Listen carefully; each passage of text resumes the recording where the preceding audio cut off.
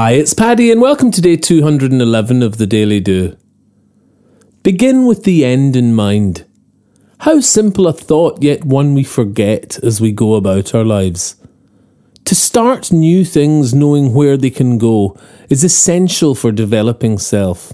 The dot on the horizon and the map to get there, whether fitness, relationships or wealth. Imagine building that Ikea bookshelf without the instructions, no picture or even idea. Yeah, you'd build something and you knew what you wanted, but there's no plan without the end result being clear. Take 2 minutes out and sit on your own. Now picture how you want to feel. Then fill in the surroundings, what's there, who's there, and then dive in and absorb this as if real. Really soak up the sensations and notice details. Live in that moment in time. That's the horizon. Now you can plan as you have your end in mind. This is called priming, visualization, and it's the rocket fuel of beginning with the end in mind. Don't think about how you'll make it happen. See it as done, unconstrained by time.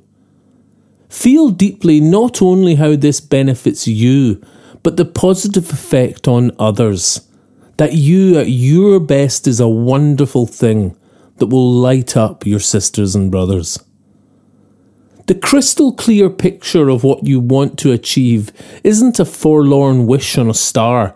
It's a deep subconscious message that goes to your core. Then this subconscious comes up with a plan. Don't question the hows, just begin with the end, felt deeply and seen in your mind. Then let the instructions flow from your heart, and you will get there in time. You can subscribe to The Daily Do on Apple Podcasts, iTunes, Spotify and Podbean.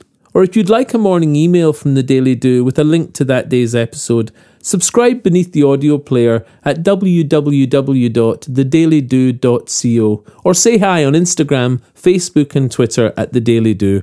Or listen on the YouTube channel The Daily Do. Email me anytime, paddy@thedailydo.co. I'd love to hear from you. Bye for now and see you tomorrow on The Daily Do.